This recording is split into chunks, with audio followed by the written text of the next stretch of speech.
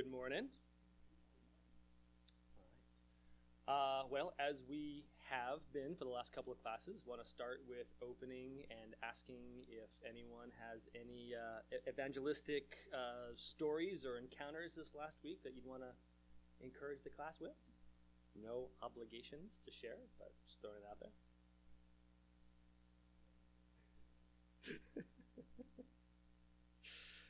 This is not meant to be like guilt-inducing, so please don't take it that way. All right, well, cool. How about prayer requests? Hopefully we've all been faithfully praying for the folks people in the class have brought up. If you haven't shared someone in a previous class, anyone you would like us to be praying for?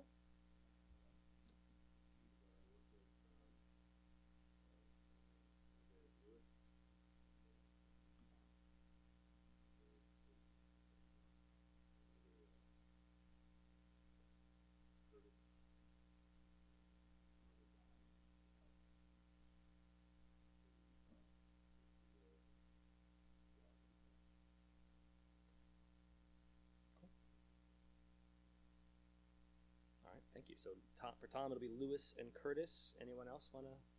Yes.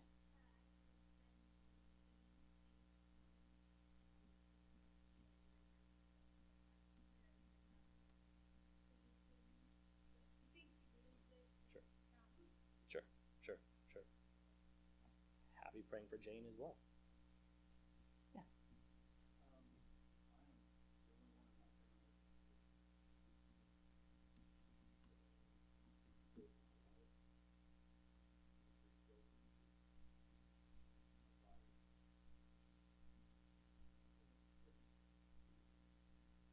Absolutely, Dan.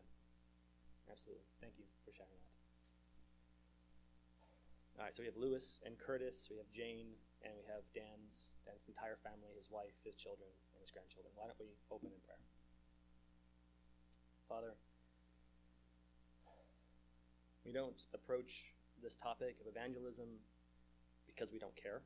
We don't approach it because this is a fun, trivial topic, Lord. We approach it because it is ultimately what you are doing in the world, and it is the most important thing in the world. And there are so many of our loved ones, Lord, that do not know you, and it breaks our heart, family, friends, people whom we love as we see them rushing towards destruction. And I lift up a few of these names this morning, Lord. I lift up Lewis and Curtis, Lord. Pray that you would use what's going on in their lives and Tom's influence to bring them to saving faith, Lord. We pray for Jane and her time at BYU, that she would not be further inculcated in Mormonism, but that she would see the truth, she would see who the Lord Jesus Christ truly is, and would repent and believe the gospel. And Lord, of course, we pray for Dan and his family. We pray for his wife, for his 3 children, and his 5 grandchildren. We pray, Lord, that they would come to know you, that they would love you, and they would be saved. Bless our time this morning, Lord, as we talk about your sovereignty. This prayer only matters, Lord, because you are able to do what we are asking. And we thank you for that truth. It gives us hope, Lord. And I pray that the message this morning would just further strengthen our resolve and our hope and our passion to see you glorified as you save your elect. In Jesus' name, amen. All right, well, as in previous classes, there is a handout. I moved it. It's actually on the table with the bulletin, so if you missed it, they are back there. As we have often done, we're just going to quickly summarize the prior weeks and then kind of go through what we're going to talk about today. So prior weeks, we've talked about what evangelism is and what it is not. We have looked at what should motivate us as we engage in evangelism, and we have seen that evangelism is fundamentally God's work, that our personal evangelism is part of that. It is a privilege, but it is only a part of God's overall work. It's not something we do in isolation or independently. Today's class is on the sovereignty of God. In one sense, this class is really an extension of last week's. You can think of this almost as a part 2. If God is undertaking a salvific work in this world where he's glorifying himself by bringing people to saving faith from every tribe and tongue and nation, then either two scenarios. Either God is in control and he's getting it done, or it's the success of the mission is entirely up in the air. Those are the two possibilities, and we're going to see today that God is in control, that there is no chance that this mission will be unsuccessful. He doesn't have a desired end in mind. He has one that he is inexorably, perfectly bringing to pass. So we have 5 objectives today. I think it's 5. 4 objectives today. Counting is fun. We are going to first and foremost define God's sovereignty. Then we're going to spend some time laboring over the biblical proofs that God is sovereign, including over salvation. We'll address 4 of the more common, at least in my experience, common misunderstandings and objections to the doctrine. And then we'll begin to work out some implications for God's sovereignty. This is the last theologically driven class. I want to be careful how I say that. All the classes are theological, but this is the one that's more informational, I should say. After this, we'll start transitioning into more and more practical elements of evangelism. Now, it's possible that every single person in this room, every single person who's watching from home, is not only a believer in God's sovereignty, but a table-pounding, insisting on it believer of God's sovereignty, which is fine. But I want to go through this anyways, just on the off chance that's not the case, but also too, I think that the more we can kind of see this from Scripture, the better it is on our own souls. This is a doctrine I think that we can easily affirm and so easily practically deny. So we're going to spend some time kind of going through this in Scripture, and I'll explain that a little bit more in a second. But let's define it first. There are a number of definitions out there on what it means to be sovereign. I haven't really found too many that I love, and so I'm respectfully submitting my own. Hopefully it works, but the definition in your notes is God's sovereignty is God's active control over everything in existence, including the actions of responsible moral agents, in which he is implementing what he unchangeably determined should occur before he created the world. So God's active control over everything in existence, including the actions of responsible moral agents, in which he is implementing what he unchangeably determined should occur before the creation of the world. So to break that down into 3 parts, God's active control over everything in existence. I love there's a Piper quote here I want to read. God is powerful and authoritative to the extent of being able to override all other powers and authorities. Nothing can successively stop any act or any event or design or purpose that God intends to certainly bring about. But this is more than just his ability to do anything. He's not just able to do anything. God is actively in control of all events, including, second part, the actions of responsible moral agents. So a moral agent, a responsible moral agent, is someone who is able to recognize right from wrong and is able to be held accountable for doing the right thing or the wrong thing. That's what a moral agent is. We, all human beings, are able to do that. We are able to distinguish right from wrong, and we are able to be held account for what we choose or choose not to do. God's sovereignty is not limited to our agency. And then, lastly, in which he's implementing what he unchangeably determined should occur before he created the world. Nothing that happens in existence is random. Nothing is made up on the spot. God has predetermined what should occur, and he is carrying out that predetermination. Nothing can change his plan, and nothing can stop his will from occurring. So, that is, at a nutshell, the definition of God's sovereignty. I'm going to pause there. Questions, comments, concerns, something you feel I missed in that definition? Anything at all?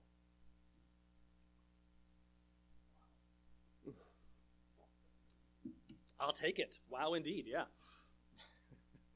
Thank you, Dan. All right, so let's dig into biblical proofs.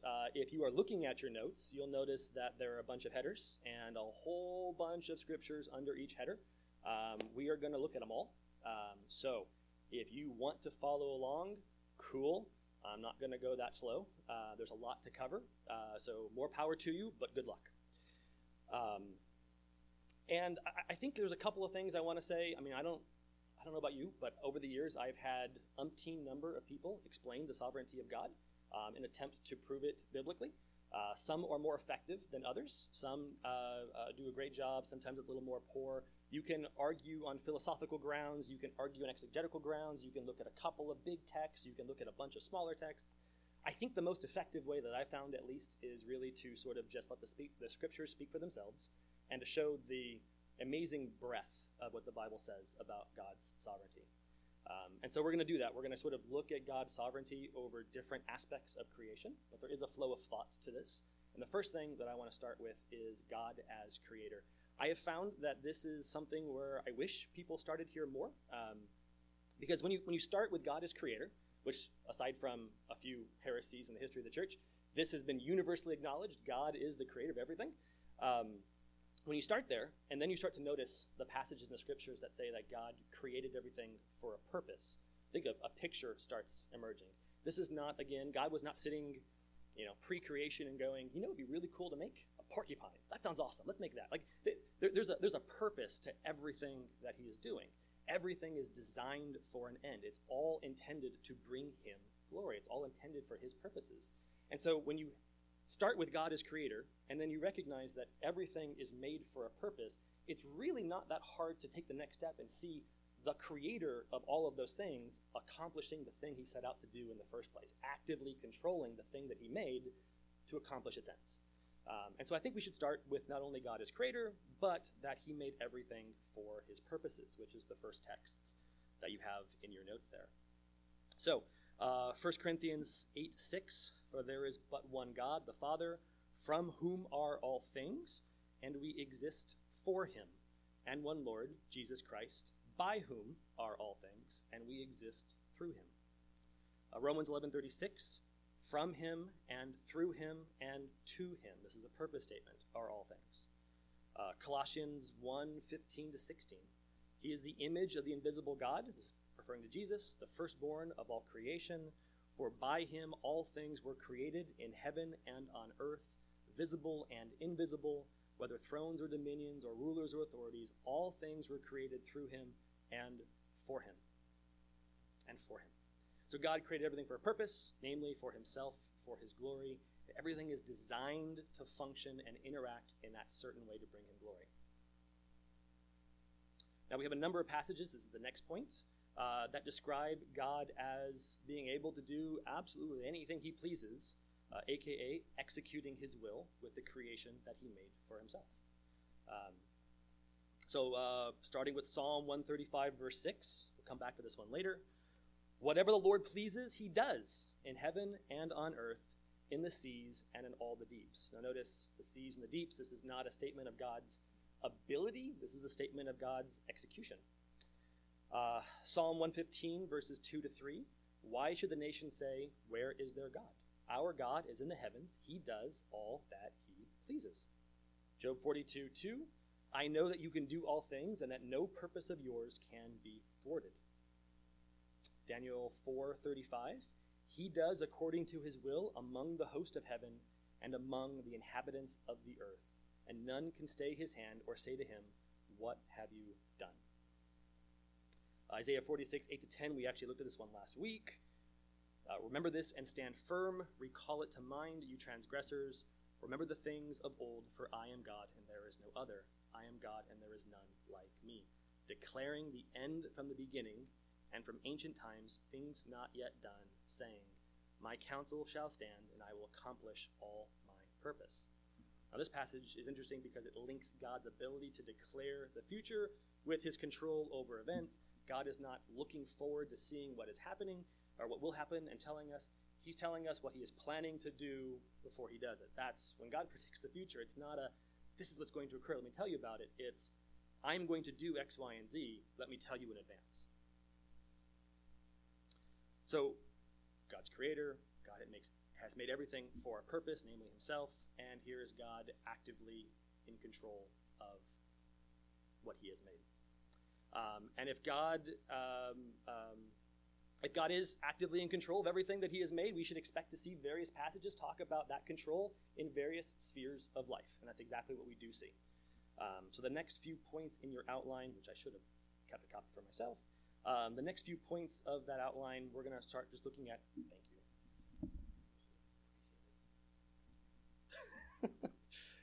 Look how helpful we are.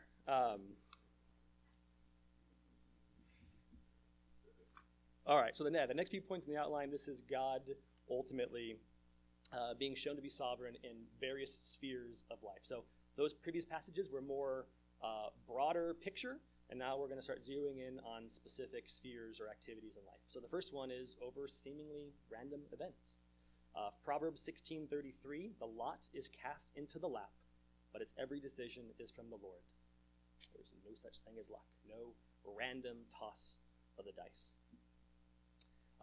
Over nature, Hebrews 1 through 3, or the first part of verse 3.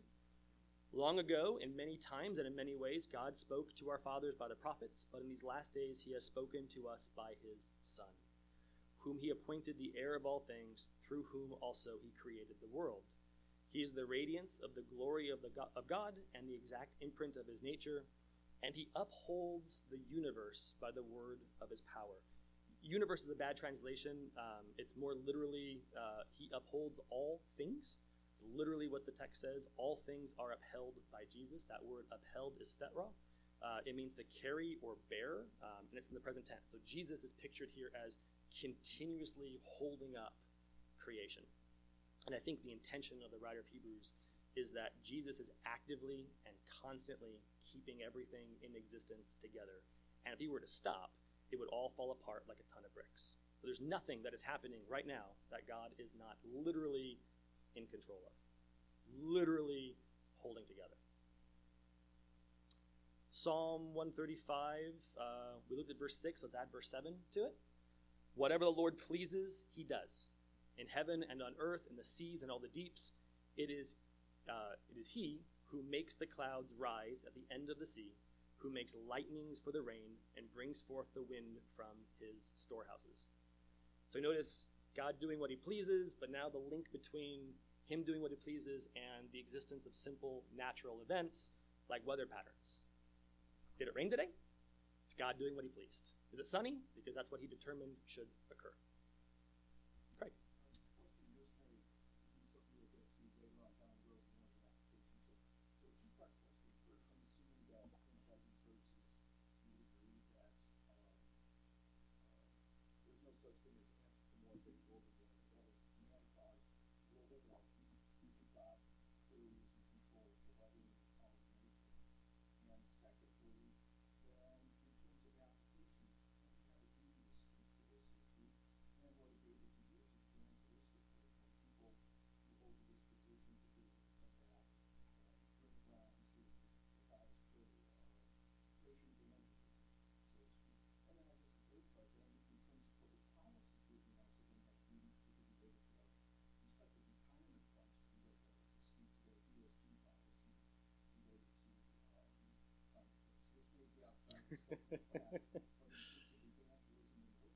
Sure.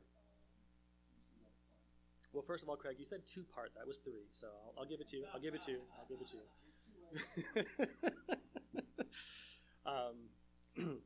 But yes, no, that was. I will say that's probably a little bit out of scope. I would say that yes. I mean, maybe focusing in on the second part of your question, and for the folks at home who probably couldn't hear that, Craig was ultimately asking what implications does all of this talk of God being sovereign over nature? What does that have in terms of climate change? Does it mean that there is no such thing as man-made climate change? And then how does that ultimately translate into our evangelism? We're going to look a great deal at sort of the message of the apostles in practice as they evangelized. And yes, this generally speaking starts with God as creator and our obligations to him. I think there's any number of ways to broach that conversation, and if you happen to be having a conversation with people on this particular subject, on climate change or whatever else, that's a perfectly solid transition. I'm not sure that I would recommend that would be the starting place. I think it potentially is a really complex place to start, and I think there are simpler ways of doing it, but I think it's a perfectly fine way of transitioning into the topic of God as creator and ultimately what our obligations to him are, which is fundamental to evangelism. But the rest of it, maybe we talk offline. Yeah. Sure.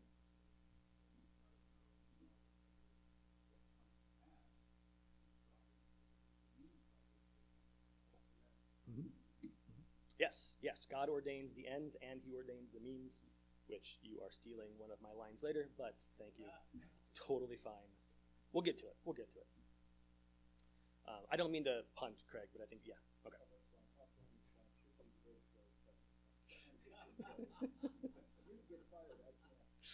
There's some truth to that, for sure. All right. So that is nature. Let's go to animals. Matthew 10:29, Jesus saying, "Are not 2 sparrows sold for a penny, and not one of them will fall to the ground apart from your Father?" So Jesus is making the argument of God's total control over things here. Certainly includes the animal kingdom, and he is showing that he is in control even over small and worthless things. That's what he means by "are not 2 sparrows sold for a penny." When a little bird drops out of a dead tree in the deserted mountain in Tibet, it's because God determined that's when that bird should fall. Jesus' point here. Sparrows, however, are small and insignificant. Nations, on the other hand, much bigger. It's in the opposite end of that scale. Animal, small, human kingdom's big, and God is sovereign over kingdoms as well. 2 Chronicles 26, the Lord said, this is actually the words of Jehoshaphat to a gathering of the people of Israel.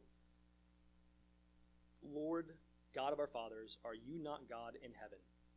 You rule over all the kingdoms of the nations. In your hand are power and might, so that none is able to withstand you. Did you not, O God, drive out the inhabitants of this land before your people Israel, and give it forever to the descendants of Abraham, your friend?" So we've got a clear statement in the middle of this that God rules over the kingdoms and the nations, and then we have a practical example of that in driving out the inhabitants of Canaan during Israel's conquest of the Promised Land. God set the time for the duration of Israel's slavery in Egypt. He set the time for when they would leave. He was ultimately using Israel's conquest of Canaan as a judgment on the people of those lands. It was all part of God's sovereign administration over the kingdoms of the earth. Acts 17:26.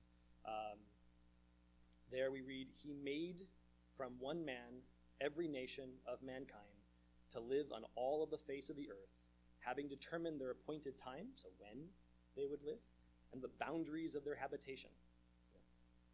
Rome had a hard time conquering the British Isles for, I want to say it was a couple centuries. That's because God determined they had a hard time conquering the British Isles. He determines the appointed times for each kingdom, each group, and the boundaries that they occupy. Psalm 33:11-10, kind of a negative statement. "The Lord brings the counsel of the nations to nothing. He frustrates the plans of the peoples. The counsel of the Lord stands forever, the plans of his heart to all generations." Or my favorite, Proverbs 21:1, "The king's heart is like channels of water in the hand of the Lord. He turns it wherever he wishes." So 2 things to note there. Number 1, God is clearly in control of the king. That's the most basic reading of Proverbs 21:1. But I think the actual comparison he makes is instructive. The word for channel likely refers to irrigation ditches. And so the picture is sort of just as a farmer can go to a river and dig an irrigation ditch and water his plants and have it go wherever he ultimately wants it to go. In the same way, God can take the heart of the king and make it go where he wants it to go. That's an odd picture, isn't it? Of all the ways that God could have explained that he controls the heart of the king, an irrigation ditch is kind of an odd one. And I think the reason why that's picked out is because it shows not only control, but it also shows planning. You don't just willy-nilly make an irrigation ditch. This is something that you have intended to do for a while. It takes a lot of planning and a lot of thought. God is actively controlling the king, not just where he wants him to go in a moment, but where he has long determined the king ought to go. God is sovereign even over human decisions. Proverbs 16:1, "The plans of the heart belong to man, but the answer of the tongue is from the Lord." Proverbs 16:9, gotta love Proverbs, "The heart of man plans his way, but the Lord establishes his steps." And then 19:21, same book, "Many are the plans in the mind of a man, but it is the purposes of the Lord that will stand. And just to add a cherry on top of these verses, there are some big, giant, sweeping passages in Scripture that describe God as ultimately in control. Ephesians 1:11, he works all things after the counsel of his will. Whatever happens, happens because God works it, and he works it according to his plans and purposes.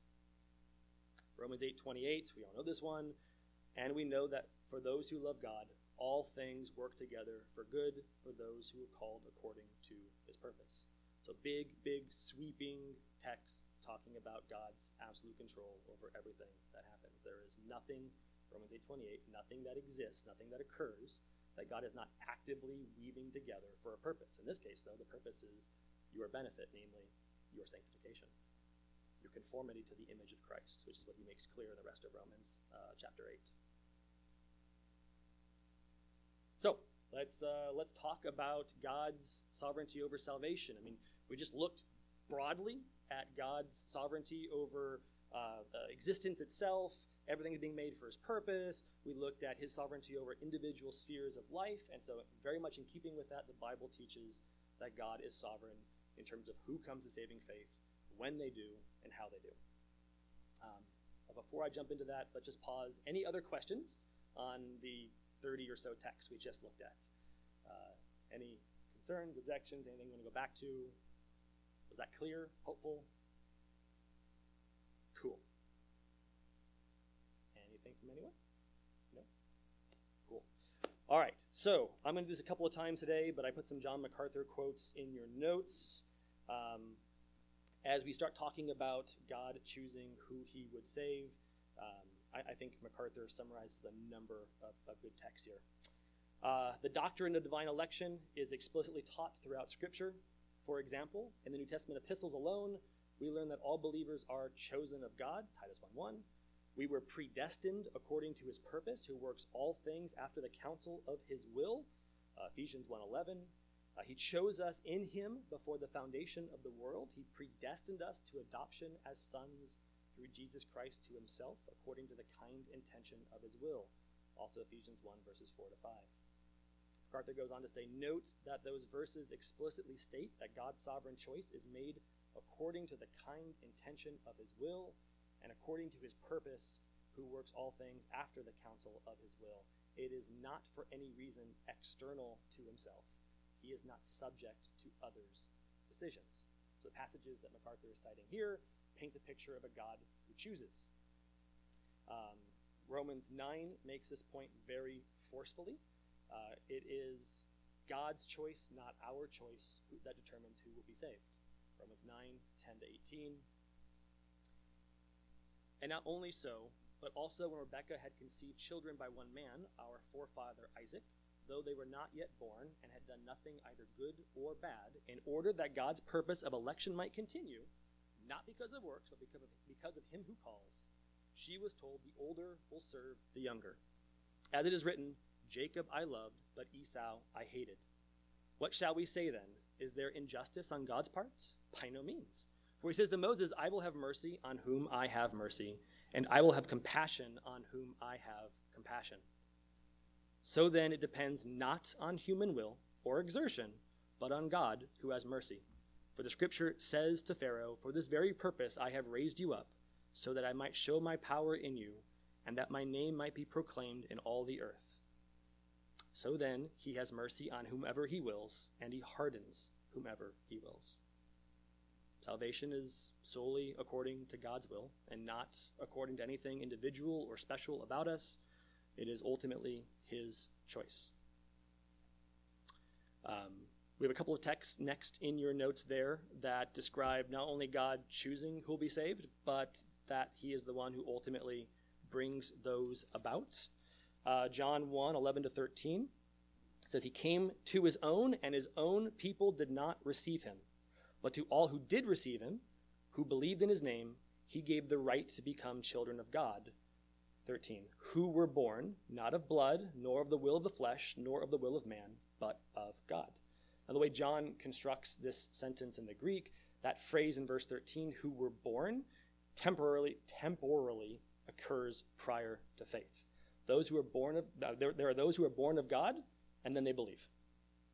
God takes the first decisive action. Romans 6, 17 to 18, Paul says, "But thanks be to God,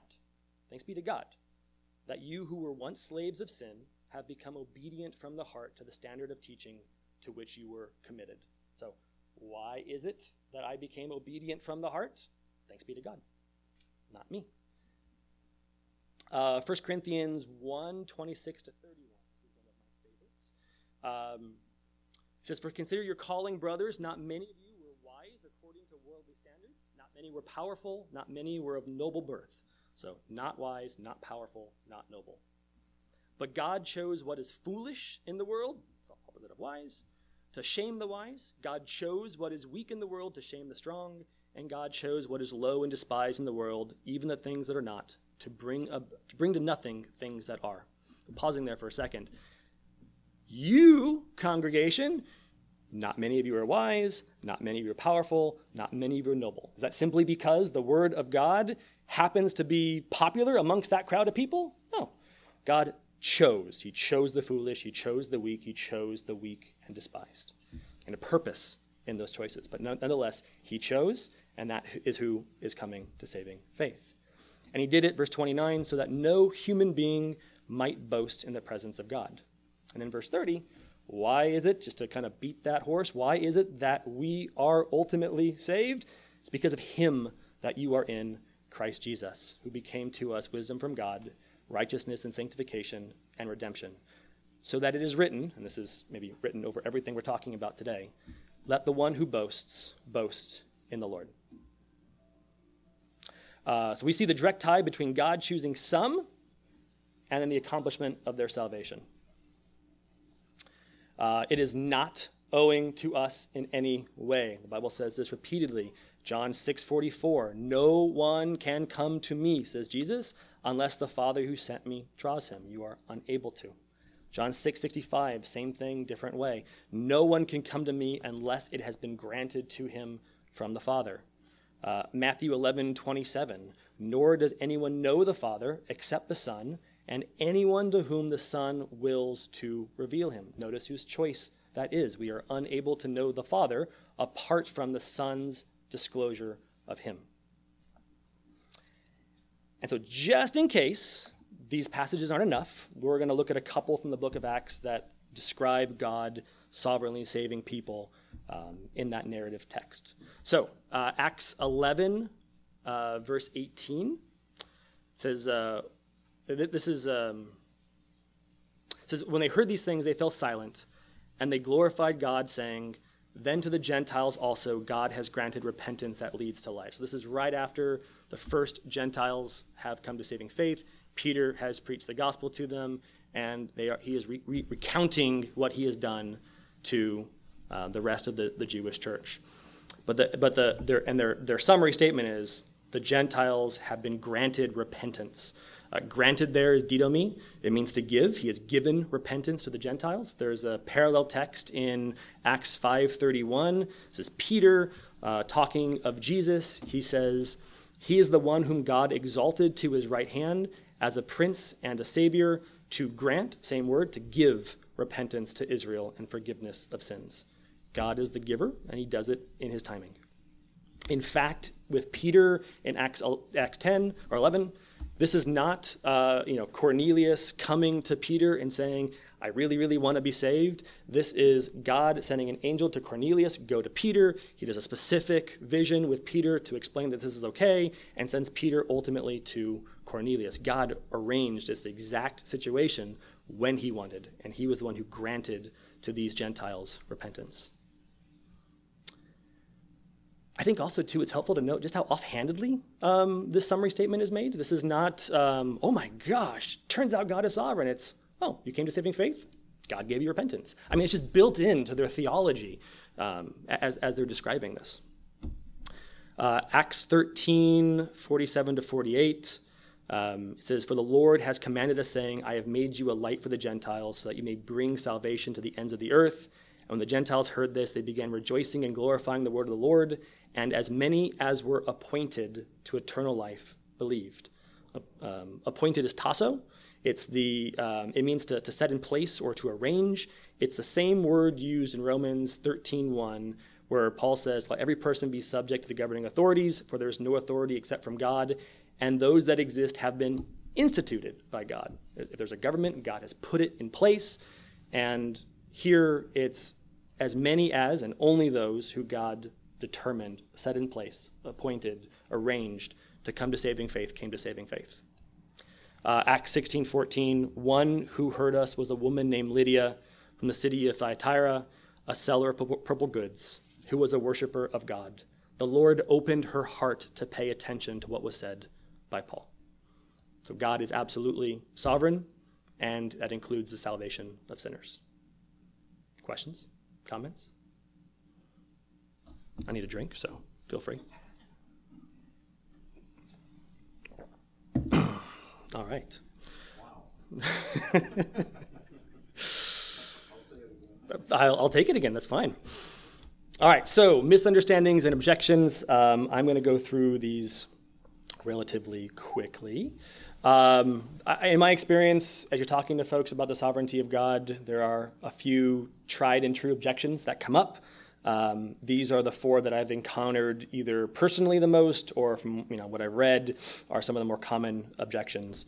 So just kind of go through them. The first one is that somehow God being sovereign makes him responsible for evil. After all, if he's in control of everything, doesn't that also make him in control of sin? Technically it does, but it doesn't make him responsible for it. I'm going to read a longer MacArthur quote here. It's not a cop-out. Seminary professors do this too, but I'm going to read a longer quote. Scripture says that this is also from MacArthur. Scripture says that when God finished his creation, he saw everything and declared it very good. Many scriptures affirm that God is not the author of evil. James 1:13, God cannot be tempted by evil, and he himself does not tempt anyone. Or 1 John 1:5, God is light, and in him there is no darkness at all. Or 1 Corinthians 14:33, God is not the author of confusion. If these things are true, he cannot in any way be the author of evil. He goes on, it is helpful, I think, to understand that sin is not itself a thing created. Sin is neither substance, being, spirit, nor matter. It is not proper, technically, to think of sin as something that was created. Sin is simply a lack of moral perfection in a fallen creature. Fallen creatures themselves bear full responsibility for their sin, and all evil in the universe emanates from the sins of fallen creatures. God is certainly sovereign over evil. There is a sense in which it is proper even to say that evil is part of his eternal decree. He planned for it. It did not take him by surprise. It is not an interruption of his eternal plan. He declared the end from the beginning, and he is still working all things for his good pleasure. But God's role with regard to evil is never its author. That's a good quote. Second objection or misunderstanding. God cannot be sovereign if we want to argue that people should be held accountable for their actions. You need free will to be held accountable for the things that you do. And this objection usually portrays God's sovereignty as if it makes life a giant video game where God is playing all the characters. And if he's controlling all the characters, then I am not responsible for what he makes me do. 50 years ago, I probably would have used a puppet analogy, but today it's a video game. So what do we say to this objection? And I think it's fairly simple. The Bible doesn't describe this at all. It doesn't describe human beings as puppets or video game characters. It describes us as people who know right from wrong, people who choose to do the wrong thing, and people who are rightly held accountable when we do. If you commit adultery, that's because you lusted after someone, you wanted to commit the act, you made arrangements to do it, you desired it, you chose it, and did it. That's how the Bible talks about human sin. James 1:14-15, but each one is tempted when he is carried away and enticed by his own lust. Then when that lust has conceived, it gives birth to sin, and when sin is accomplished, it brings forth death. Or Romans 2:8-9. For those who are self-seeking and do not obey the truth, but obey unrighteousness, there will be wrath and fury. There will be tribulation and distress for every human being who does evil, the Jew first and also the Greek. So yes, you are 100% accountable for what you do. That's what the Bible says over and over and over again. But it also talks about God being in control of those evil things that you do. Tried and true verse, Genesis 50:20. This is Joseph talking to his brothers who sold him into slavery. He says, "You meant evil against me, but God meant it for good, to bring about that many people should be kept alive as they are today." Or perhaps the greatest sin in human history, the murder of Jesus. Peter says in his Pentecostal sermon in Acts 2:23, "This Jesus, delivered up according to the definite plan and foreknowledge of God, you crucified and killed by the hands of lawless men." So they did it. They're responsible for it. Peter's literally accusing them of murdering God. But it was also something that God was 100% in control of. He determined when it would occur, he determined how it would occur, and he determined through whom it would occur. So the Bible teaches that God is in control, but that we are also accountable and responsible. God orchestrates what happens, but we are not puppets, we're not video game characters. And this can seem like it's a tension, and that's fine. It's not a tension that the Bible perfectly resolves for us, but it is ultimately something that the Bible, I think, clearly teaches and that we are responsible to believe. Our job is not to try to work out every ontological detail on how this works. Our job is to trust God's revelation of these issues in the scriptures. All right, so third objection or misunderstanding. If God is sovereign, doesn't that mean it doesn't matter what we do or don't do? The core idea here is that if God is sovereign, then whatever he wants to happen is going to happen, and it doesn't really need me. I'm not really important to it. You can do, God will do what God does. And Dan brought this up earlier. That's totally not true. God ordains the ends, and God ordains the means, and he ordained to bring things about through us. This objection, and really God's sovereignty in general, throughout Christian history, has been used repeatedly to justify our lack of faithfulness and or spiritual laziness. But it should not be the case. A proper understanding of God's sovereignty does not excuse us from action. It motivates us and empowers us to do so in the first place. Romans 10:14, Paul asks how anyone can be saved without someone preaching the gospel to them. There needs to be preaching. So we go, we preach, and we preach knowing that if we're obeying, it's because God ultimately is working in us to obey. And we preach knowing that if there's going to be any fruit whatsoever, if there's going to be any persecution or limits on that persecution, it is because God is ultimately in control. Our understanding of his sovereignty doesn't excuse our inaction. It doesn't result in our inaction. It gives us confidence to do ultimately what he's called us to do. And when we lack that confidence, when we lack that boldness, we get to pray to a sovereign God who we know can help us do what he's called us to. This last one is complicated, but God being sovereign makes him a monster for choosing some people to go to hell. The objection here is that if God is sovereign, then he is actively choosing not to save some people that he could otherwise regenerate, grant faith to, etc. And that makes him monstrously unloving for allowing some people to go to hell that he could have prevented. But, they argue, if God isn't sovereign, if he's not in control, if he's not controlling the decisions that people make, then he is saving everyone he can. And he's not an unloving monster. He's saving everyone he can, everyone who's willing. That sounds logical, but it breaks down pretty quickly. Unless you want to argue that God is actually incapable of violating my free will, if God has set up a system in existence in which he is letting people make decisions and is not influencing those decisions, that means he could save me, but he's still choosing not to. God still knowingly created Satan. He still allowed the fall. He still created people knowing that they would ultimately reject him and go to hell. If God doesn't want people to go to hell, he could have chosen to not create us in the first place.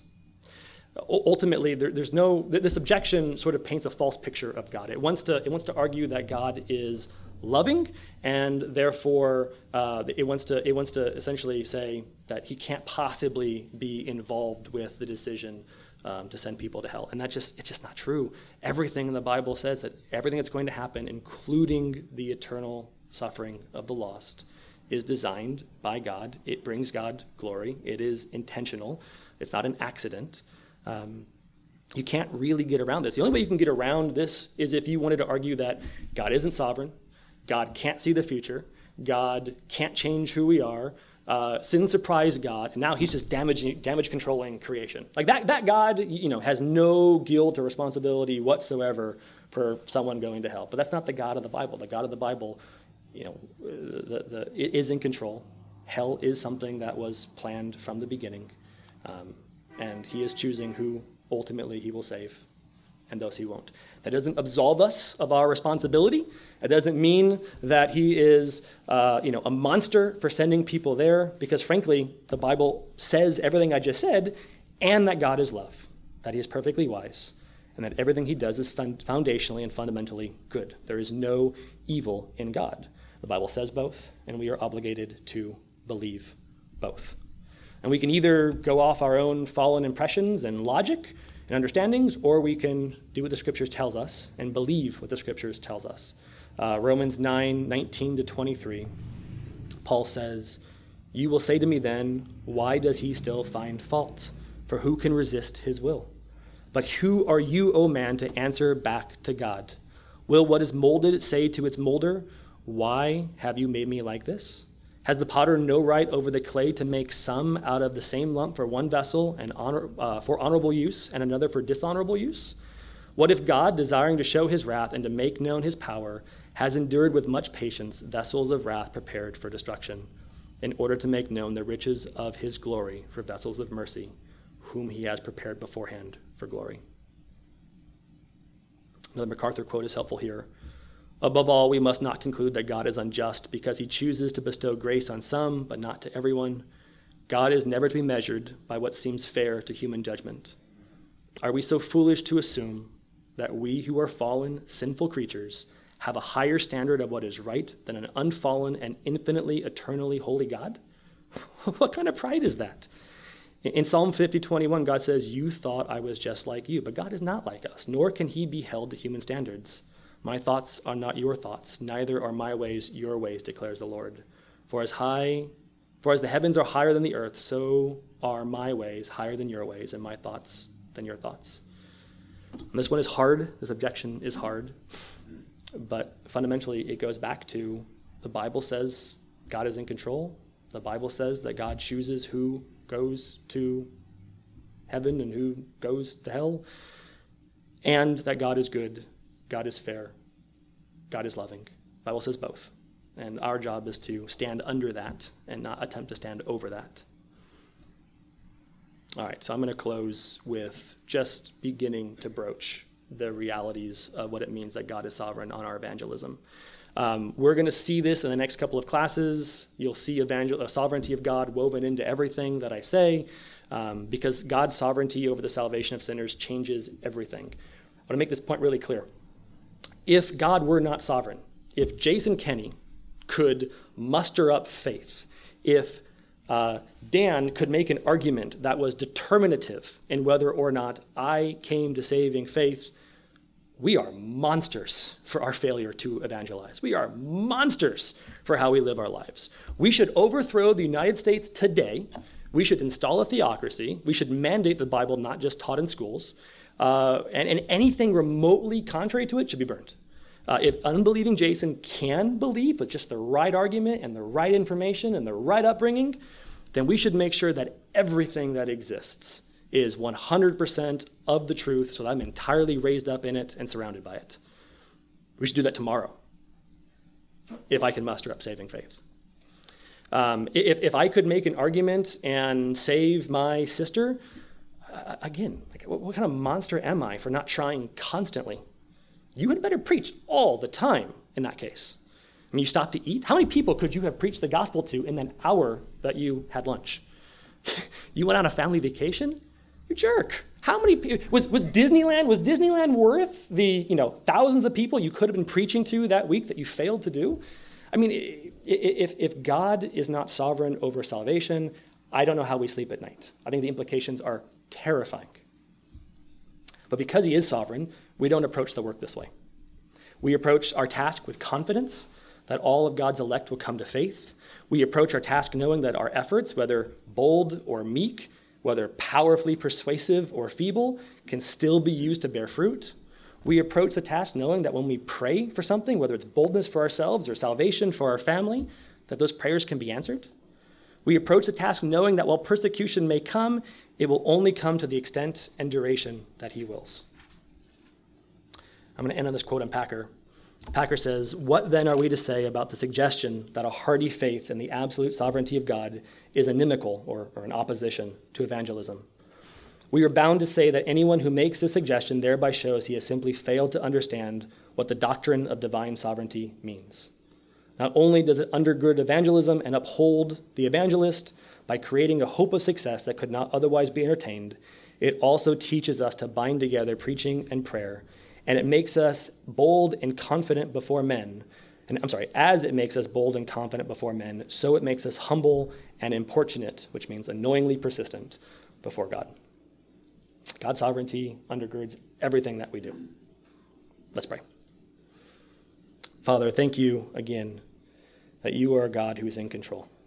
We thank you, we praise you, and we pray, Lord, for bold spirits this week, loving spirits this week, spirits who seek your glory and the good of others, particularly in their salvation, Lord. And I pray that you would grant us boldness to look and preach and pray, and that you be glorified in it. In Jesus' name, amen.